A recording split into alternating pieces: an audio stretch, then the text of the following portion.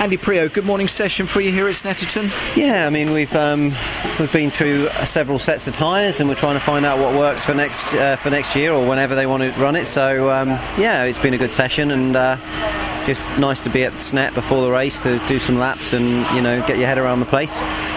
As a team, you would have come to this test session, I would have thought, buoyant off the back of the race results that you all had over the weekend at Croft. Yeah, I mean buoyant but realistic. I think Croft was mega good, but we knew it would be, kind of thing. So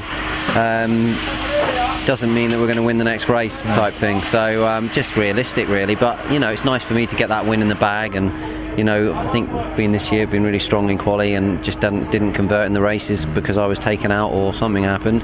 But it was a perfect weekend, 50 points, and we need more of those, and hopefully we can go to Knock Hill maybe and do the same. I don't know. I say you've had some frustrations, but motorsport well enough now, don't you, after all these years, that you have your highs, you have your lows, don't you? Yeah, I think for me that all the signs are really positive, like pole at the first race, and all my qualifying performances have been very strong. I've fought for pole for the last 3 or 4 races.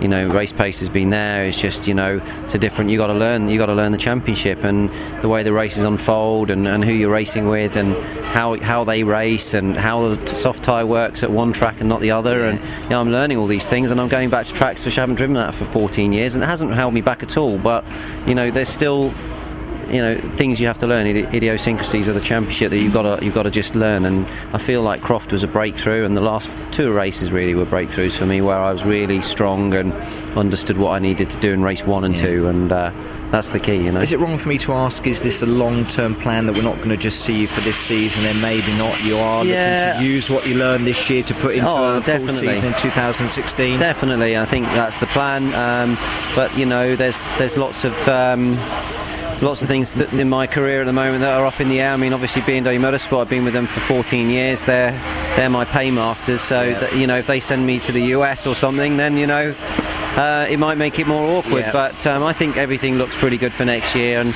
we'll see. There's a few good options for me as well in other things, so I'm kind of just enjoying the moment here, and obviously trying to build a good end to the season so we can carry that through into next year. So I think that it's all looking good for the future, but still a lot of things up in the air. Great way to leave it. Andy Priaulx, thanks for the chat. Thank you. Thank you.